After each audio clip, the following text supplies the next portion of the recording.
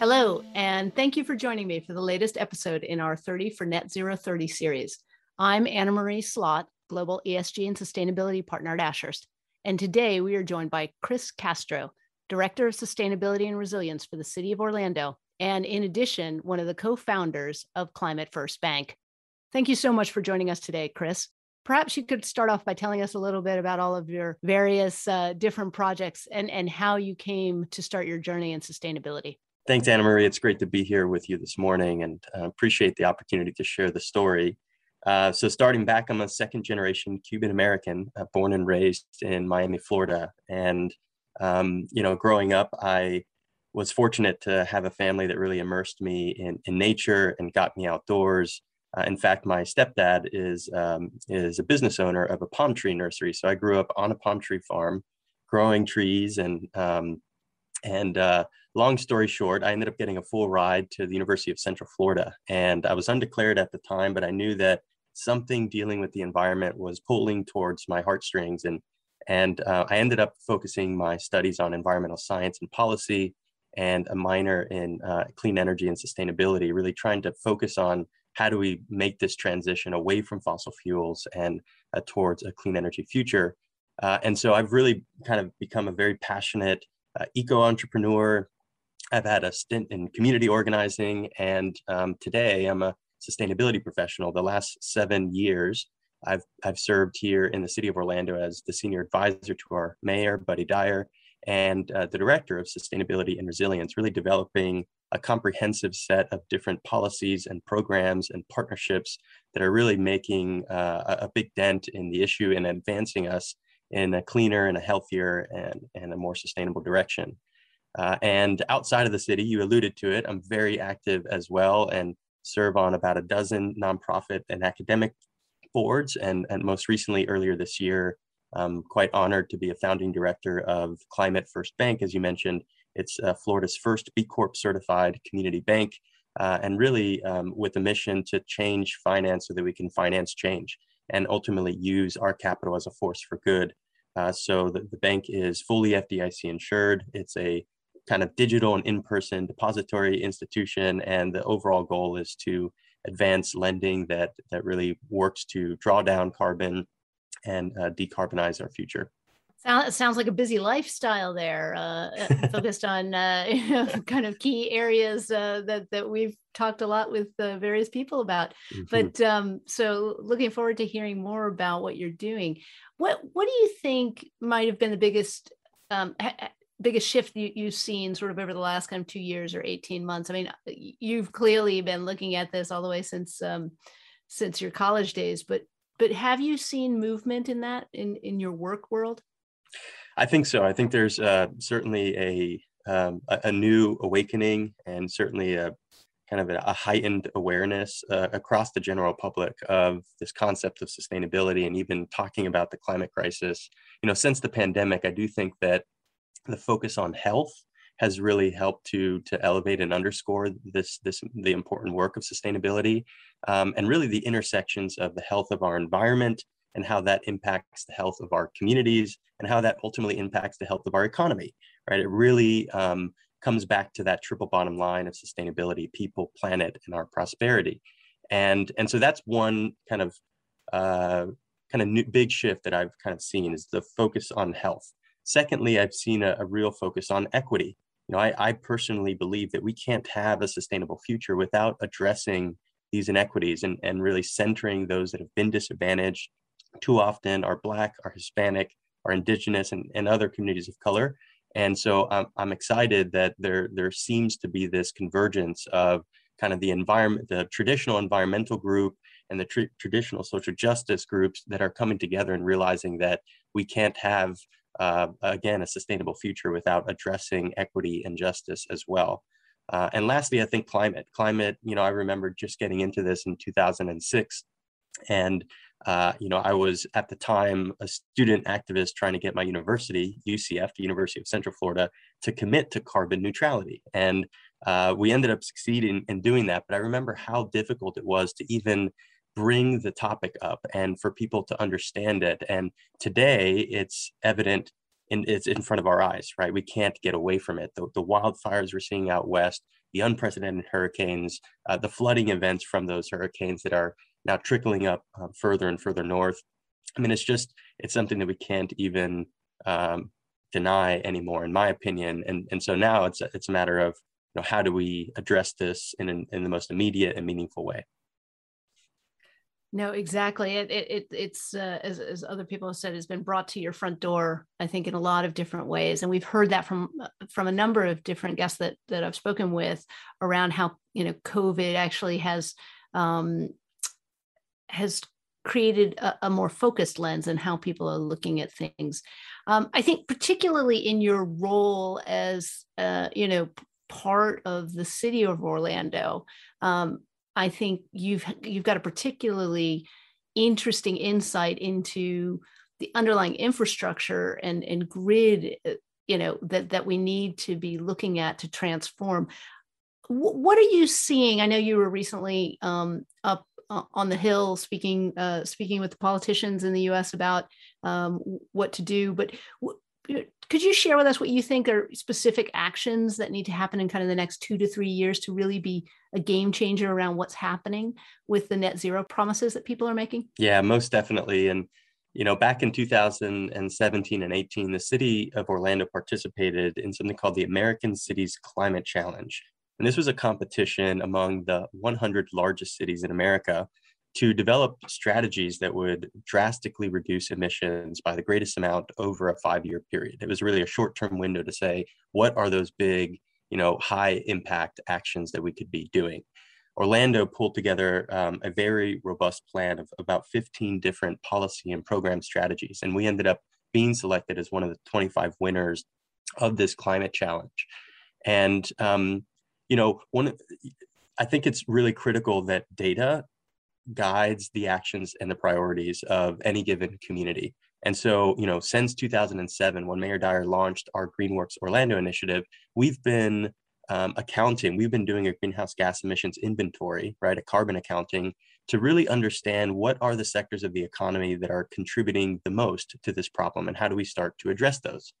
Well, it's been fascinating to see the trends. And first and foremost, when I first saw this, I was shocked that building energy use in the residential and the commercial buildings made up over 72% of Orlando's annual emissions profile. And we know that buildings on average are wasting between 20 and 30% of their energy. And it was evident that accelerating energy efficiency is the critical first step, not just for our city, but I think we're seeing that across the country and around the world, energy efficiency happens to be one of the most cost-effective and impactful strategies. And so we've been doing a lot around enabling clean energy financing tools like PACE, the Property Assessed Clean Energy, or SELF, the Solar and Energy Loan Fund, just as two examples of how we can, provide capital to offset that upfront cost to make these improvements. In addition, we have a policy that requires that buildings actually monitor and track their energy and water use, their carbon footprints, and report that information every year to the city so that we make that publicly transparent. It's a benchmarking and energy audit law that was passed in 2016. So buildings are such a key piece of this. The infrastructure that we live and work in every single day happens to be a silent emitter, right? They don't have smokestacks on top of buildings, but believe it or not, they're the biggest contributor in our city to this problem. Secondly, most of those emissions associated with buildings are dealing with the electricity and the emissions associated with that electricity, right? We're still using predominantly fossil fuels to power our city and most of this country. And so hardening our grid, modernizing that to make it more resilient, and focusing in on decarbonizing the electric supply is the second key focused area for us in Orlando and I think around the country. We've been doing a lot to invest in rooftop solar on municipal properties. We have now over 150 megawatts of community solar that we're tapping into here for our municipal operations and citywide businesses and residents. We're beginning to see solar carports go up over flat parking lots and parking garages. And Orlando is, interestingly enough, pioneering floating solar. We're part of the leading edge of solar applications where we're starting to install solar on water bodies. In fact, we have one here at the Orlando International Airport as a showcase to the world of the future of photovoltaics. So decarbonizing the electric supply is certainly a key priority for us, and we're doing a lot in that space. And it happens to be also a priority for our Biden administration here at the federal government, where they're looking to push a 100% clean electricity standard by 2035 and hopefully get that through Congress. Thirdly, is following buildings, about 27% of our emissions are associated with on-road transportation. This is the use of gasoline and diesel and CNG that are powering our methods of mobility. And so reducing our vehicle miles traveled in our city is actually the first step to addressing that issue. And we've been doing a lot to enable micromobility, things like electric scooters and electric bikes and car share and ride share opportunities. We're beginning to roll out autonomous electric shuttles in some of our neighborhoods, like the Lake Nona community in South Orlando that now has 15 different shuttles moving people around to and from their homes in the town center. And lastly, but certainly not least, the partnership with our transit authority, LYNX, in terms of bus electrification. I've been working together for the last 4 or 5 years on moving our downtown bus rapid transit to an electrified system, zero emission. And I'd say the last thing really quickly is, our priority is around electrifying everything. Moving forward, we need to make sure that our vehicles, our buildings, really everything is moving towards, being electrified. And here in Florida, where we have a huge cooling load and not so much of a heating load, we're already using mostly electricity for our buildings. And so we've been thinking about, well, how do we get ready for, as an example, electric vehicles? We've been deploying hundreds of electric vehicle charging stations. We just turned on 100 new stations on public property at city parks and parking garages and rec centers. We're also building these downtown fast charging hubs for DC fast chargers so that people that are commuting to and from can get charged up really quickly. And we just 2 weeks ago passed an EV readiness code, which requires, moving forward in January 1st of 2022, all new construction to come equipped with a minimum level of EV readiness, including some installed chargers and other future-proofing the electrical infrastructure to make it easier later down the line. So those are the 4 key areas of opportunity. And I think that there's a lot of alignment with other cities around the country in terms of how their emissions data is looking and where we need to start targeting our investments and our dollars to accelerate towards a zero carbon future. Now, all excellent initiatives. I think really interesting, obviously, is that, your first point around energy efficiency, and that's a real win for businesses, right? I mean, as it is them overpaying essentially. So I think a lot of people who struggle with where to start or what to focus on, that's a fantastic first step for companies to think, okay, what is my energy efficiency and how can I improve that? And that's certainly one, no doubt, right, that plays well internally as well. Well, Mayor, just really quickly on that point, Mayor loves to talk about our programs for energy efficiency because you're absolutely right. This is the business case for sustainability. We in 2016 ended up moving forward very ambitiously with a $17.5 million green bond. This was the first green bond that the city took out, and the whole objective was to go back into our outdated and energy hog buildings and to retrofit them. And at the end of the day, we're paying for it one way or another. Either we're paying the utility or we're paying and investing in our buildings that will help minimize the cost of operations and therefore taxpayer expenses to run the city. And so we took that 17.5 million and since then have retrofitted 55 of the most energy intensive buildings and now are seeing incredible results. We're seeing over $2.2 million per year in avoided cost savings, which we're using, by the way, to pay the debt service on that green bond, plus an additional about $250,000 per year that has created a revolving energy fund. So now we're taking those savings and we're reinvesting those savings into other buildings so we can save more and reinvesting those savings, so on and so forth. And across the 7 million square feet that we have conditioned, we have seen a reduction of 23.4% since that launch in 2016. So in 5 years, almost a quarter of the power that we were using across our entire municipal portfolio has been reduced and is now much more efficient, which is allowing us to take those excess dollars and put it back to work into the community. So you're absolutely right. Energy efficiency is the best first step. It makes business sense as a great return on investment, and it happens to be one of the best ways to reduce carbon pollution from the smokestacks. No, it's like a triple win. It's like your three P's that you started with. But I think other things that you've mentioned are also really interesting, because we get the question a lot about, what role do, the different players in an economic system play in driving, the achievement of net zero ambitions. And I think having transparency laws like you have noted from 2016, that kind of transparency really drives market behavior, and the decarbonization agenda, but also having building codes that say, look, this is what the grid's going to have to look like going forward. So you need to build that in now so that we can shift to an all electric grid that is a decarbonized grid. Those are great movements. I'm almost afraid to ask, given that all of the different things that you're at work on. But I do always ask, what is your own, kind of your own commitment to net zero on a personal level? Do you have one, or do you just go to work every day? Oh, I definitely have one. This is not what I do, it's who I am. So over the last 10 years, I'm relatively new into my career. Over the last 10 years, though, I have been really focused on early steps to decarbonize my life. And I started out growing my own food. I actually launched a nonprofit called Fleet Farming that converts homeowner lawns, front lawns and back lawns, into in-ground farms. And so I started to really get engaged in trying to minimize food miles that I was contributing to, and to really localize the food and also improve my health from the nutritious food that I was eating.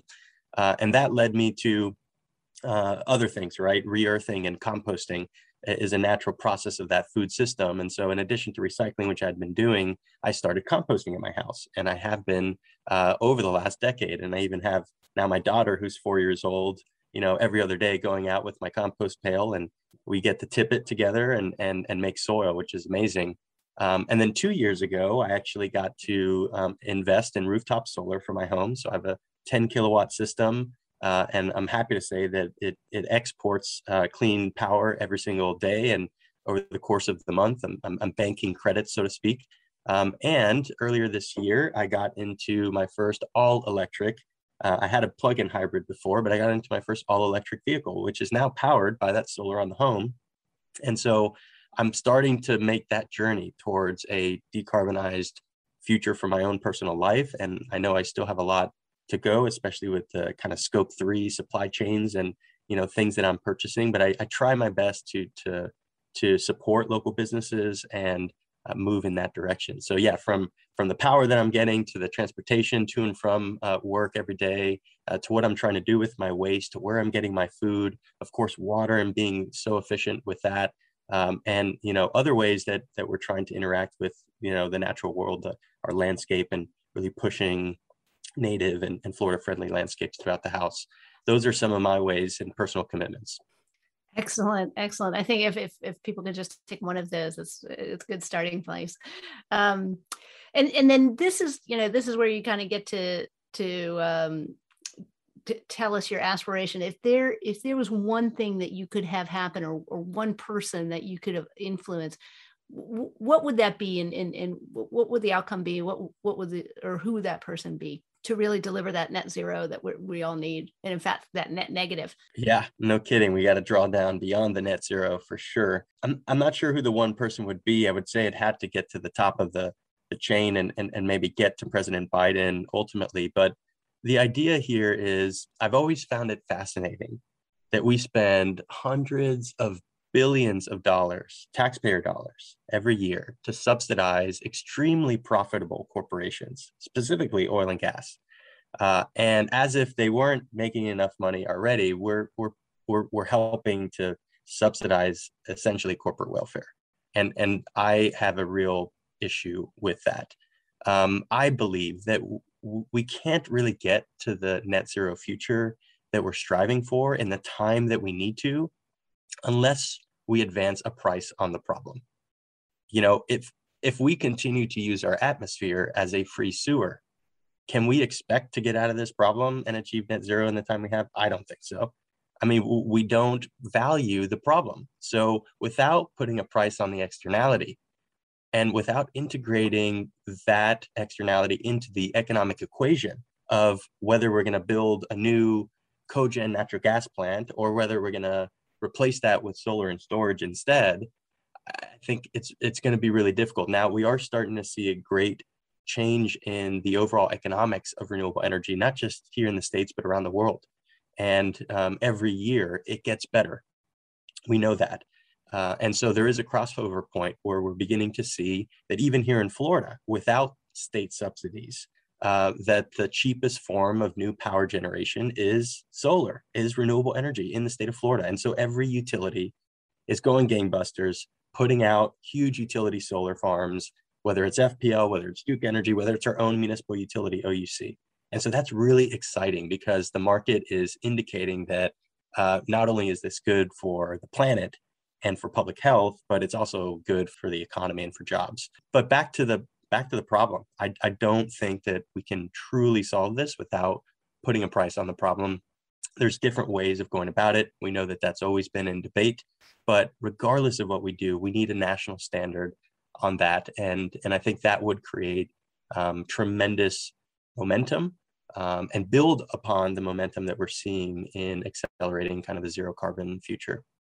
Great, Chris. Well, Florida's always been known for the sunshine, so using it for solar is a great part of getting to net zero, certainly. But thank you so much for joining us today. Really interesting takeaways around the benefits of cost savings, really interesting points around how you're reinvigorating the grid, looking to decarbonize the electrical supply, how Florida is hopefully competing in a positive way with other cities about, what to do next and how to do it best. But appreciate your time and appreciate you coming on today. My pleasure. Thank you for the invite. It was a great convo. If you enjoy ESG Matters at Ashurst, why not check out our other 2 podcast series as well? Ashurst Business Agenda tackles the big strategic issues that business leaders face. And Ashurst Legal Outlook explains the emerging legal trends and requirements of our fast-changing world. You can listen and subscribe to Business Agenda and Legal Outlook wherever you get your podcasts.